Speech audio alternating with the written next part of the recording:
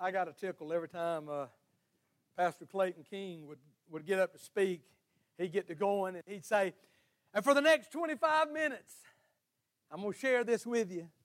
And I thought I'd get up here today and say, you bear with me for the next 25 minutes, but I realized if I said that, I wouldn't be telling you the truth. So,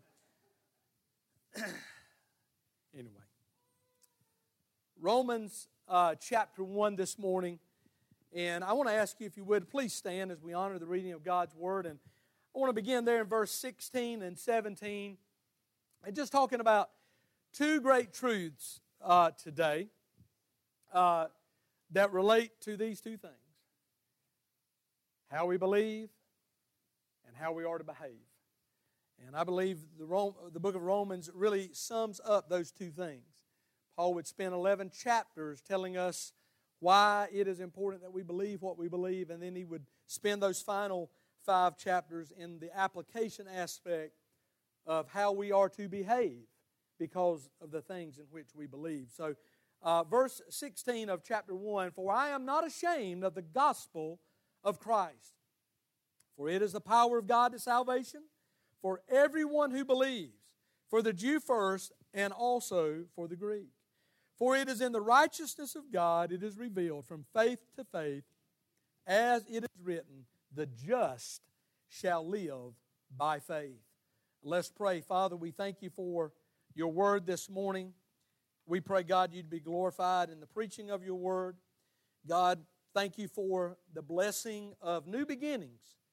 And God, tomorrow as we roll into a new year, Lord, whatever we've struggled with or whatever resolution we made that we didn't quite make it, God, we have another opportunity.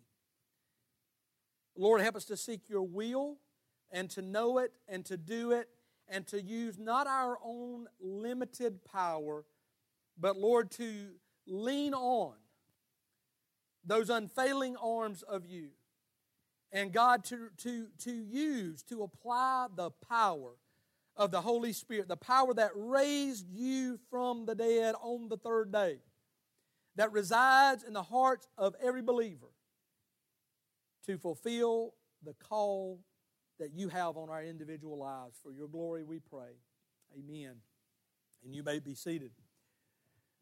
I got a little chuckle out of something that I saw. It was a sign that was at a Dairy Queen, and it said, "Wrecking your New Year's resolutions since 1962." And I thought, yeah, that's true. If you're going to show up at Dairy Queen, you're going to it's going to wreck you. But this morning, as I said, I want to just focus on those two things: belief and behavior. Because what we believe determines our worldview, and our worldview affects really how we live. And we understand that nobody is ever going to rise above their worldview. That is the governing, if you want to look at parenthesis, of our life. It keeps us within a connected boundary of what we're willing to do and how far we're willing to go. And the uniqueness of the letter that Paul wrote is, Romans is such a theological masterpiece because it addresses really every doctrine of our faith in one letter. And Paul, as he is at a place of ministry, he's wrapping up his third missionary journey.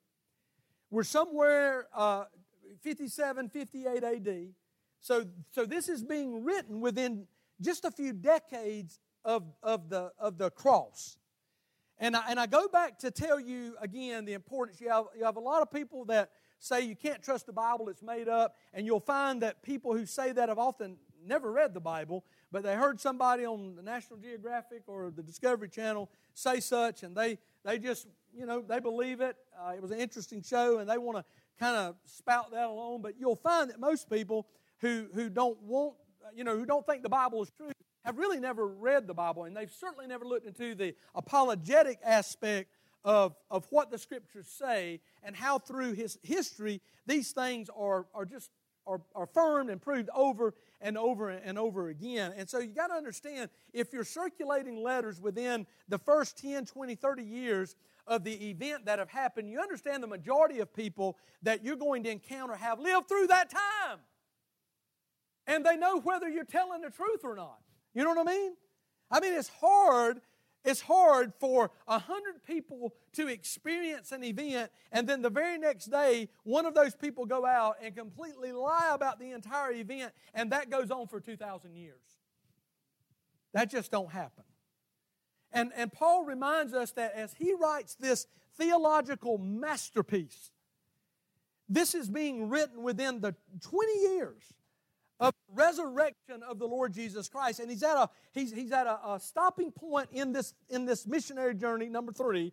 He's about to start number 4. He wants to go, he believes he's being called to go to Jerusalem, and he wants to get this letter to Rome. Now here's Rome, the capital of the known world at the time. A vast kingdom, 2 languages. And Paul understands the need that a church would have in the midst of the pagan world to have this theological masterpiece. And so he's about to get on a ship, or he's ready to go to Jerusalem, and he wants to get the letter here. He finds a church at Corinth where he's at, and we believe this young woman that he mentions in Romans 16 named Phoebe, that she actually delivers this letter to the church at Rome. And, of course, Paul was under the conviction of God to go to Jerusalem, and quite honestly believing that if he went there, he may not ever leave. And so someone hand-delivered this to the church. They had to. And the importance of this, and I just want to say this from the outset, we need to understand that when we look into these things, understand the great effort, the great amount of just the sovereignty of God making this a reality that we're sitting here fixing to go into year 2024, and we have a Bible in our hand. Think of all that God did, and the saints that have went before us did, and the trouble, and really the lies that they were willing to lay down so that you and I could sit here today and read a copy of the Word of God in a language that we can understand. To God be the glory. What a blessing we have. And Paul understanding the need that the church would need this letter so that they could effectively change the culture that they lived in. And they did. They did. And we are to do nothing less than that. So as I said, this is the central theme that God would desire that we know what we believe, and then as a result of that belief that we live in a way that would honor God, that would be consistent with who we say we are, for the purpose of reaching people with the gospel of the Lord Jesus Christ. There is a need to walk the walk, but there's also a need to talk that talk, to say and to preach the gospel, and to back that gospel up with affirming actions that come to us from the Word of God. Now, Paul says in verse 16, he says, "For I am not ashamed of the gospel of Christ, for the gospel is the power of God to salvation for everyone who believes." And he mentions the Jew first, and then the Greek. And the reality of that is that of all the people that were ready to embrace the gospel and what it meant, the Jews were equipped to do that. Why? They had the whole history. They understood that God had promised them a Messiah. God had told them where Messiah was to be born. And we just talked a lot about that over the last month. And we understand that the Bible talked about not only who He would be, where He would come from, what He would do as acts and miracles that He would perform, but that He would even be crucified in a way hundreds and hundreds of years before anybody even knew what crucifixion was. God told His people these things would happen. And so Paul said they were equipped to receive the gospel with gladness because they had all the history. You recall when Paul would go into the regions there, Mars Hill, when he would preach to the Greeks, that he spent a great time having to give them some background to understand the gospel in which he preached. And remember, some of them thought he was crazy, and some believed. But they lacked the history.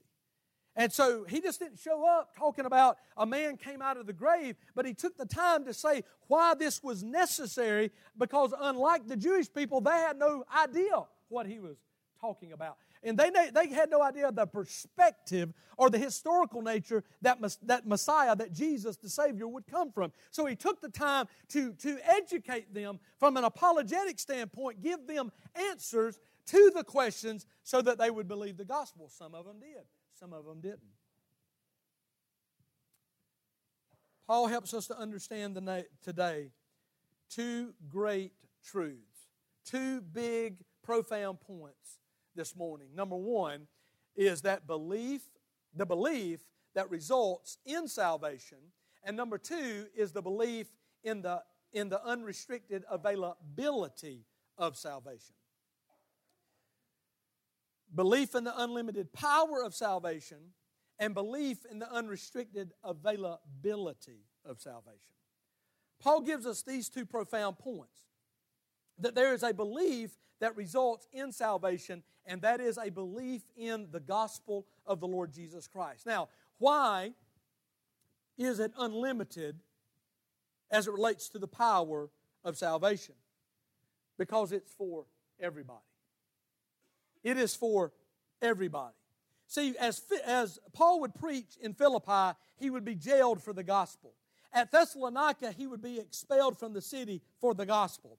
At Berea, he would have to be smuggled out of the city. And at Athens, as I said earlier, he was scorned and spoken of as a foolish man.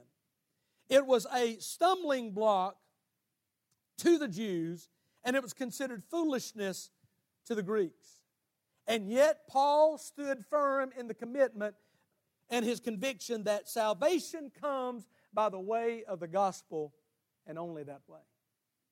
And we are to stand firm in our conviction today, in spite of opposition. It is the power of God unto salvation, and that is unlimited. It is unlimited in its nature to bring people to Jesus Christ. It is the call of God. Notice in verse 16 it says, I am not ashamed for it. There is no other way.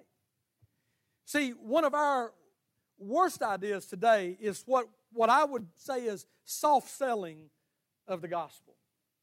In that there is some area that we can mutually find between the church and the lost world that nobody will be offended, and that it will be a big, broad gate that leads into the kingdom, and there is no such thing. There is no such thing. There is only one way. That's not a Southern Baptist thing. I mean, it is, but it's because it's a Jesus thing. Jesus said it, He is the way. Not just a way, but the way. And the Bible tells us that it is a narrow gate. That it is a straight way.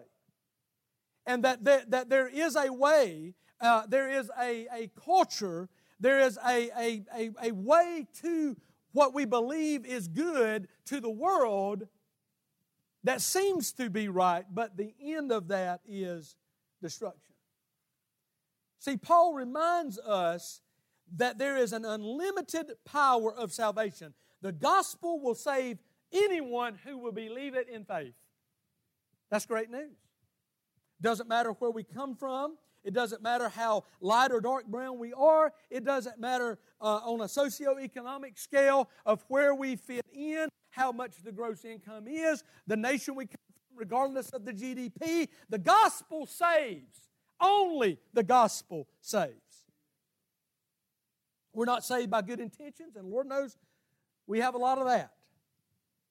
But we're not saved by good intentions. We're not saved by good works. We're saved by coming face to face with the reality that Jesus made a way because we could not come to Him, and it is through His shed blood on what He did on our behalf that we are able to be saved today.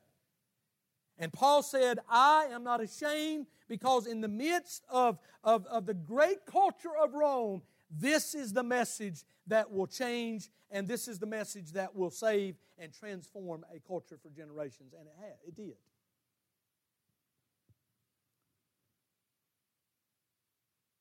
The unlimited power of salvation. This belief that results in salvation. It may sound foolish. It's unscientific.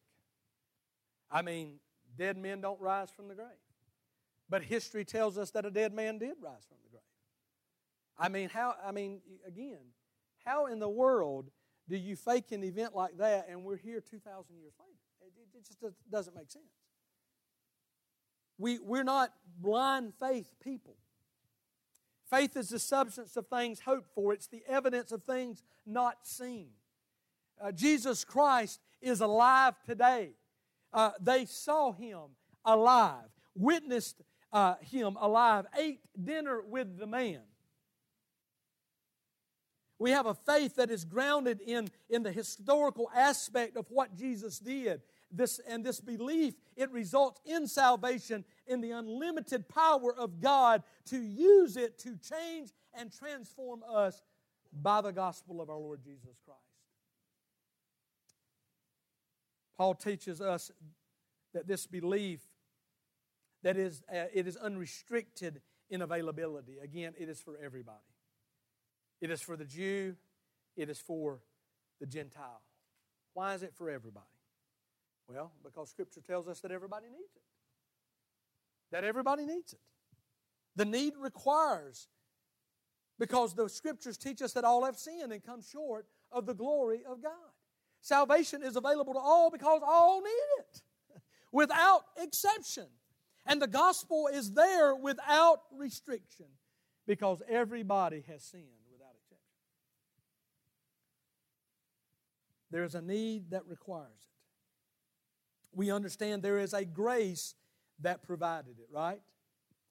Scriptures tell us there in Romans 6, for the wages of sin is death, but the gift of God is eternal life through Jesus Christ, our Lord. Not through our church membership, although that's important. Not through our works, though that is important. But the grace of our Lord Jesus Christ at the expense of the only begotten of the Father. Provided. He paid for it. Gave it to us as a gift that we must receive it in faith. From faith to faith. In it, the Scriptures say the righteousness of God is revealed. The righteousness of God, the unrighteousness of man. And that God's grace would provide it.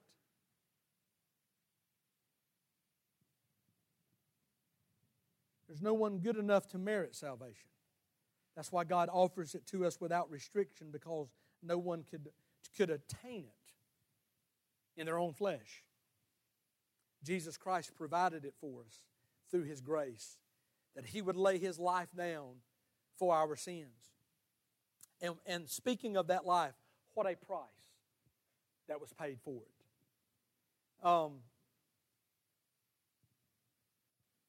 I remember when I was in economics class in the 8th grade, Mr. Burnett was the teacher. Mr. Burnett was an interesting fellow. And in that class, there were two things that you always, every test, you had to know the definition of what economics was. You had to know the type of economic system that was in America. And you always had to be able to answer this question, that there was no such thing as a free lunch. I'm not kidding.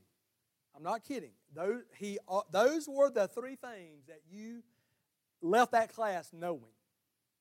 And that if by chance you got in trouble, you understood this. And you'd know after the first person. But if you ever got out in the hall, and back then, in shop class, we made paddles for the teachers, okay? They used them. And, I got to sample my own product before. So, but Mr. Burnett, if he ever took you out in the hall, he'd ask you want the machine gun or the shotgun? And I'm just telling you, you better choose the machine gun because it was over in about a split second. You didn't want the shotgun because about time it stopped stinging, he would hit it again. And you understood that because the first person that went out and chose that method, believe me, everybody else knew we got to keep it. We got to keep it together. And Lord knows if we don't want the shotgun. We're going to choose the machine gun. But He always made us understand there is no such thing as a free lunch. Somebody's got to pay for it. And salvation that is free to you and I today is because Jesus Christ paid for it. He purchased it with His own blood. The Scriptures tell us in Romans, but God commended His love toward us in that while we were sinners, Christ died for us. He proved His love through death for us. 2 Corinthians 5:19 says that God was in Christ reconciling the world unto Himself. That's everybody. That whosoever will, let him come. Christ died on our behalf voluntarily. In John 10, He says, I lay down my life, no man takes it from me. Folks, the cross was not an accident. It was a destination. And the events that unfolded, yes, we saw a man that knew no sin be wrongfully accused and be convicted and be put to death as in a method that was reserved for the most heinous criminals. And the Bible tells us over and over again, it makes the connection to you and I that a just man died unjustly. John would say that if we were to record, if we were to try to record all the good that Jesus did, there are not enough volumes in the world that would contain it. The Scriptures go out of their way, or not necessarily out of their way, but they make it clear that Christ was a good man, a righteous man, a sinless man, and He died a death for you and I that would be reserved for the worst of criminals. Why? Because of His love. And that love that God had for us that we receive in salvation is a love that ensures that when we close our eyes in death, that we will wake up in the presence of God. Romans 8 so clearly says, for I am persuaded. The word means I'm convinced. I am sure of. I am persuaded that neither death, nor life, nor angels, nor principalities, nor powers, nor things present, nor things to come, nor height, nor depth, nor any created thing is able to separate us from the love of God, which is in Christ Jesus, our Lord. I want to tell you, saints of God, this morning, there are many men and women, many a saint of God, that in their final days, in their final moments on this side of heaven, cleave to the promise of those words. I remember reading about a man named Robert Bruce. He was a disciple of John Knox in the 1600s. And as he called to his daughter on the day and just a few moments before he would leave this world, a blind man now old in his years, he said to his daughter, place my finger on those words. Romans 8. That I know as I close my eyes in death, as he told her, I have breakfast with you this morning, I will sup with our Lord tonight. The confidence that we know, the love of God that ensures it to you and I, that if we've received it, we can never lose it. Now this belief in the unlimited power of salvation and the unlimited availability. And understand when I say that, I want to stress that. It is the job of the church of the Lord Jesus Christ to make the gospel available, to get it out there, to share it. And we understand that if we believe that and we behave like that the gospel means something to us, that it is going to change our conduct. Listen, we cannot share a gospel with a lost world and not be changed by it. if we're not changed by the power of the gospel of the Lord Jesus Christ, we won't care if anybody else hears it.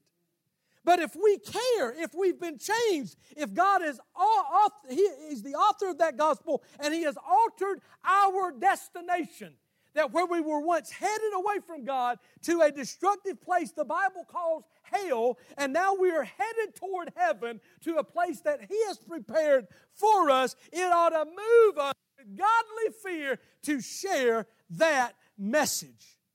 Absolutely. We believe all should hear. And whether we are contributing in a way to share it abroad or we're sharing it by word to our neighbors, our friends, our relatives, or whatever it is that we're doing, the idea is to get people under the gospel message, because we believe that it is the only way a person can be saved.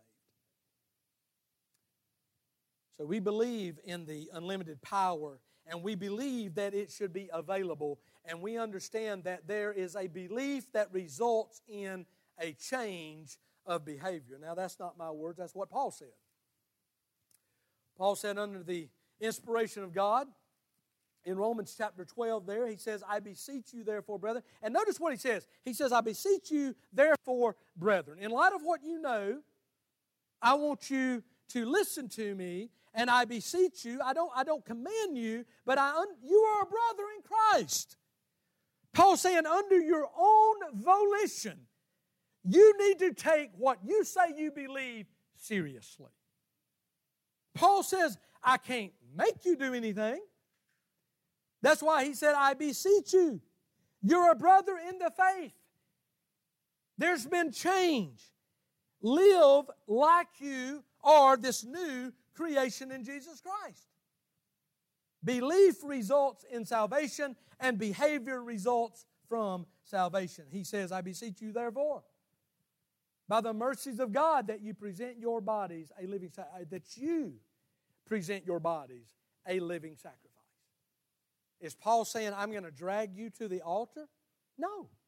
Because Paul understands, I can't do that. God has called me to equip the saints of God, not to make you do anything. Because if there's one thing, and let me tell you, if there is one thing I've learned from being in the ministry, I can't make nobody do nothing.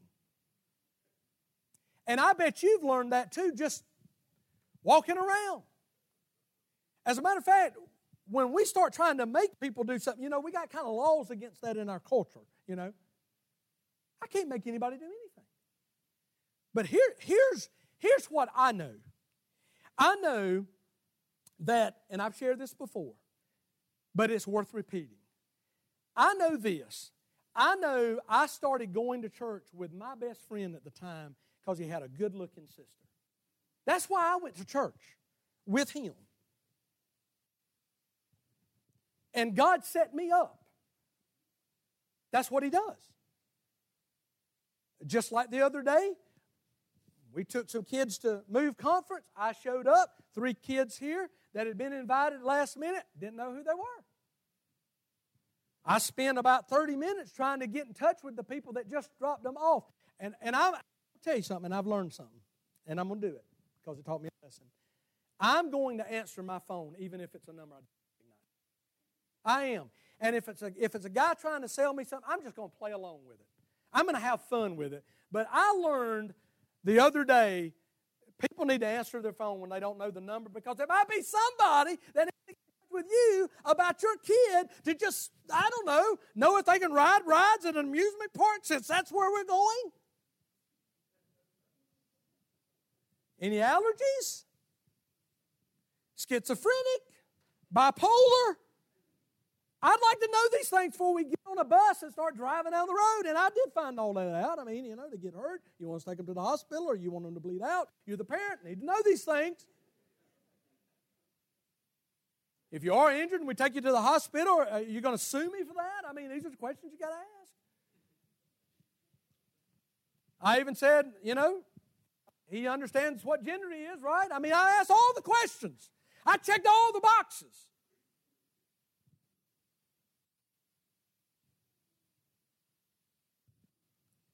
And those 3 boys that showed up at the last minute, they all came to know Jesus over the weekend. And I don't know why they wanted to go, but I know God set them up because He set me up. And let me tell you, when God, an omnipotent, omniscient, omnipresent God sets you up, you're doomed. You're doomed, man. No way to escape that. And while I'm sitting there thinking, I'm gonna get good enough friends here so that, somehow she's going to notice me, I noticed my need for Jesus. And I got saved halfway through the 6th grade. It was a watershed moment for me. I had left Earl Ellis's barbershop, left the bowl cut behind. I'd started going to Mark's Place, parting my hair in the middle. I discovered Ipopectin shampoo. I mean, my life was on a roll, man. I had a paper route. I was now an entrepreneur, buying my own clothes from Belk's back when I had a men's section then, and and I mean I bought good clothes. I mean I showed up to church in a bright yellow Ocean Pacific outfit. I wanted to be noticed. Sunlight in my soul today. That was me. I was a picture of him.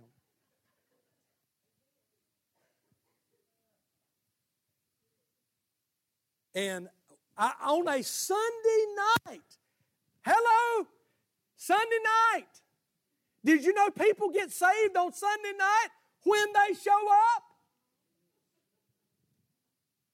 I showed up on a Sunday night, I went to an altar, and I got saved, and my life's never been the same.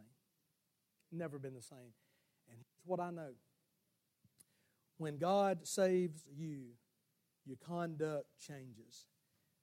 I couldn't talk the same way. I couldn't think the same way. I didn't want to do the same things. And for the first time in my life, going to church over there was not just about, being in the same youth group with his good-looking sister. God changed my life as a result of that. And my conduct changed. But let me tell you something. It was voluntary.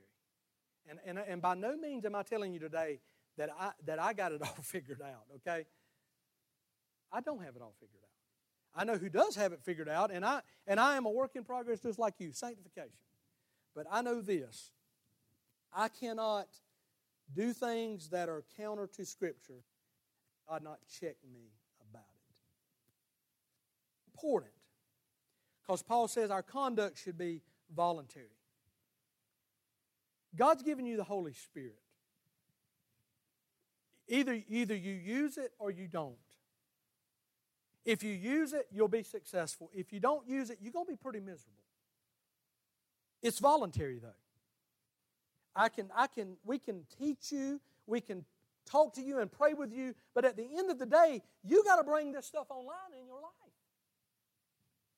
We all are faced with choices all of the time. Things come up. Things come in and out of the brain, man, and we're making decisions on stuff all the time. We have got to be the ones that bring this online in our life, and we present our bodies.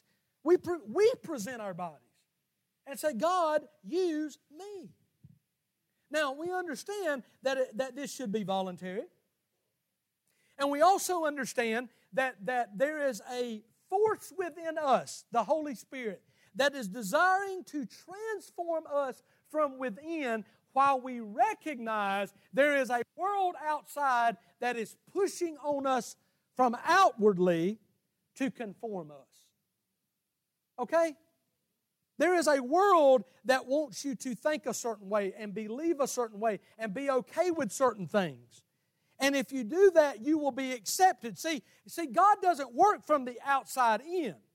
God works from the inside out because what's in me proves to me I've already been accepted by the one that matters. It doesn't matter whether anybody else accepts me. Jesus Christ has accepted me and you into His family, and now we are children of God. And it doesn't matter what the rest of the world thinks.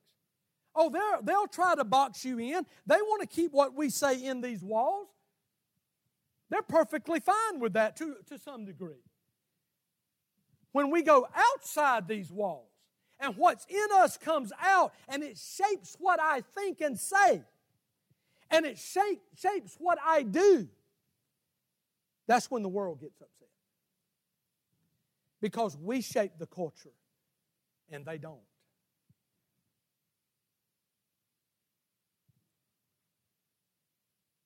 See, our voluntary conduct should refuse to be molded by the others and should be transformed from within us. And how does this show up? Well, it shows up in what you believe, obviously. It shows up in how we respond. It shows up in how we respond with our role in the nation in which we live.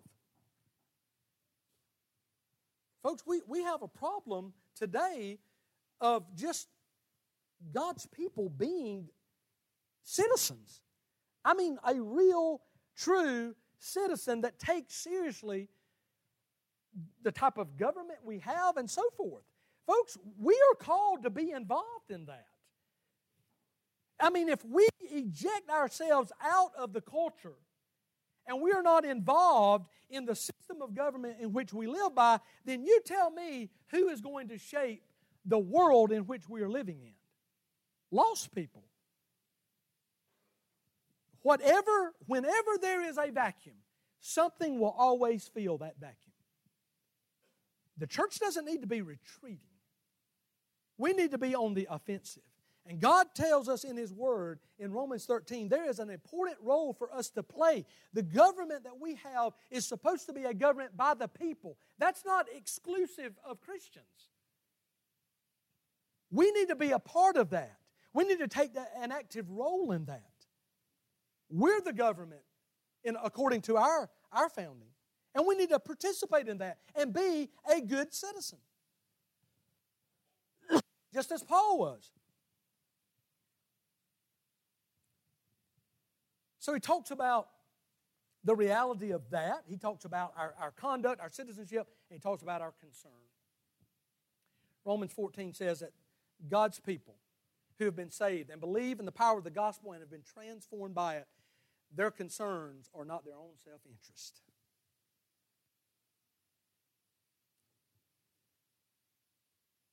Go back with me for a moment to Romans in that letter. Paul can't mail it to Rome. The government has a post office, but it only circulates letters around to the government. If you want something delivered to somebody, it's got to be hand-delivered. Understand, Paul is 600 plus miles away, separated by water from where this letter's got to go. He's got to find somebody he can trust and that is willing to board a ship and end up in Rome and get it to the right place.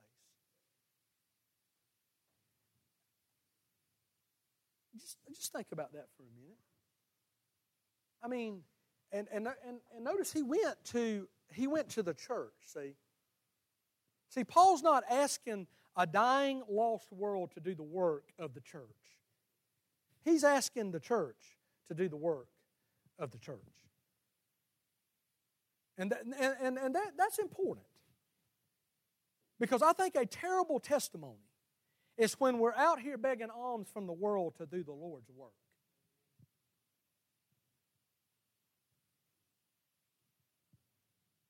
Somebody had to be inconvenienced and say, I'm willing to face the perils of sea, the perils of who knows what traveling looked like in that day, and I'm relying solely on God to get this where it needs to go. I mean, they believe Phoebe was that person. But somebody had to say, you know what? I get seasick, but you know what? This is of God. And I'm just going to set my concerns to the side, and I'm going to do what needs to be done. That's what God calls His people to do. Sometimes, folks, no, all the time, if we are serious about sharing the gospel, we're going to be inconvenienced. We're sitting there, and forgive me, I've thought every day this week. I'm serious. I've been messed up from the whole holiday thing. So Sunday, Saturday, Thursday night, we go to the first session. There are 3,000 students at this conference. We're singing, praising the Lord. 30 minutes go by, not a glitch. As soon as God's man gets up there and opens his Bible and starts talking about how you need to be sure you can answer the most important question, how do you know you're a Christian? Mike starts blip, blip, blip, blip, blip, blip, every other word. Get that taken care of. The very first session, Friday morning, singing, praising the Lord. As soon as the man gets up to share the word,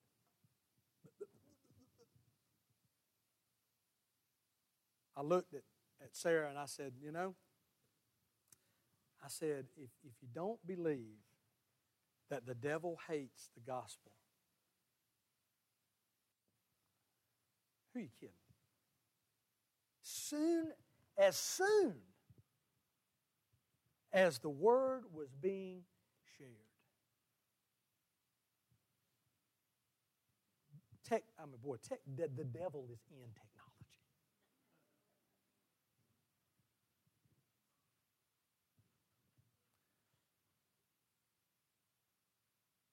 And I just think, hey, we have to be prepared for that. If we're going to share the gospel, we're going to be inconvenienced. We have to be ready to overcome, because there are going to be obstacles that are put in the way of getting this message to a world that desperately needs it.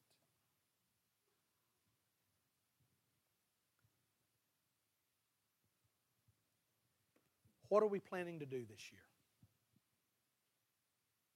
What is our personal goal and focus for the new year? Is it to share in both word and deed the gospel of the Lord Jesus Christ? And I'm not just saying some stratospheric level, I want to see people say, but what are you willing to be inconvenienced about? Changing your concerns to accommodate that resolution. What are we willing to do?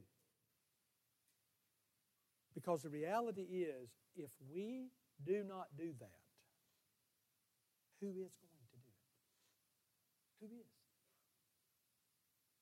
Who is going to share the gospel if the church of the living God is not doing that? Nobody. Let's pray.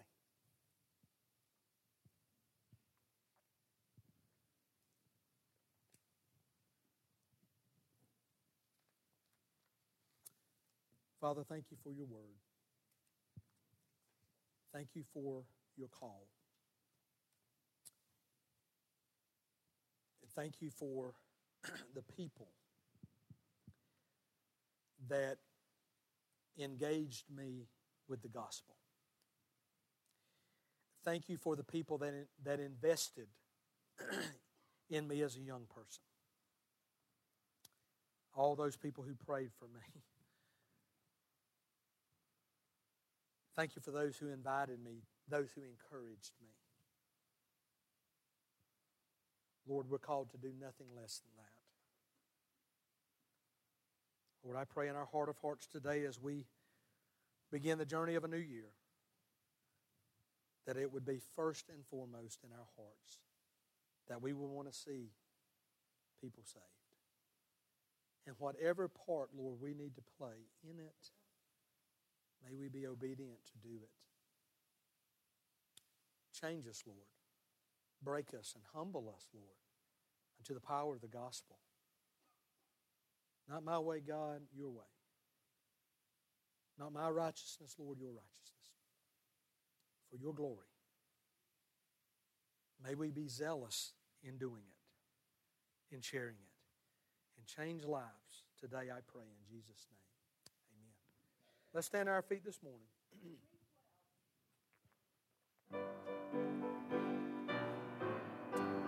Stand and sing this morning. If you've never been saved this morning,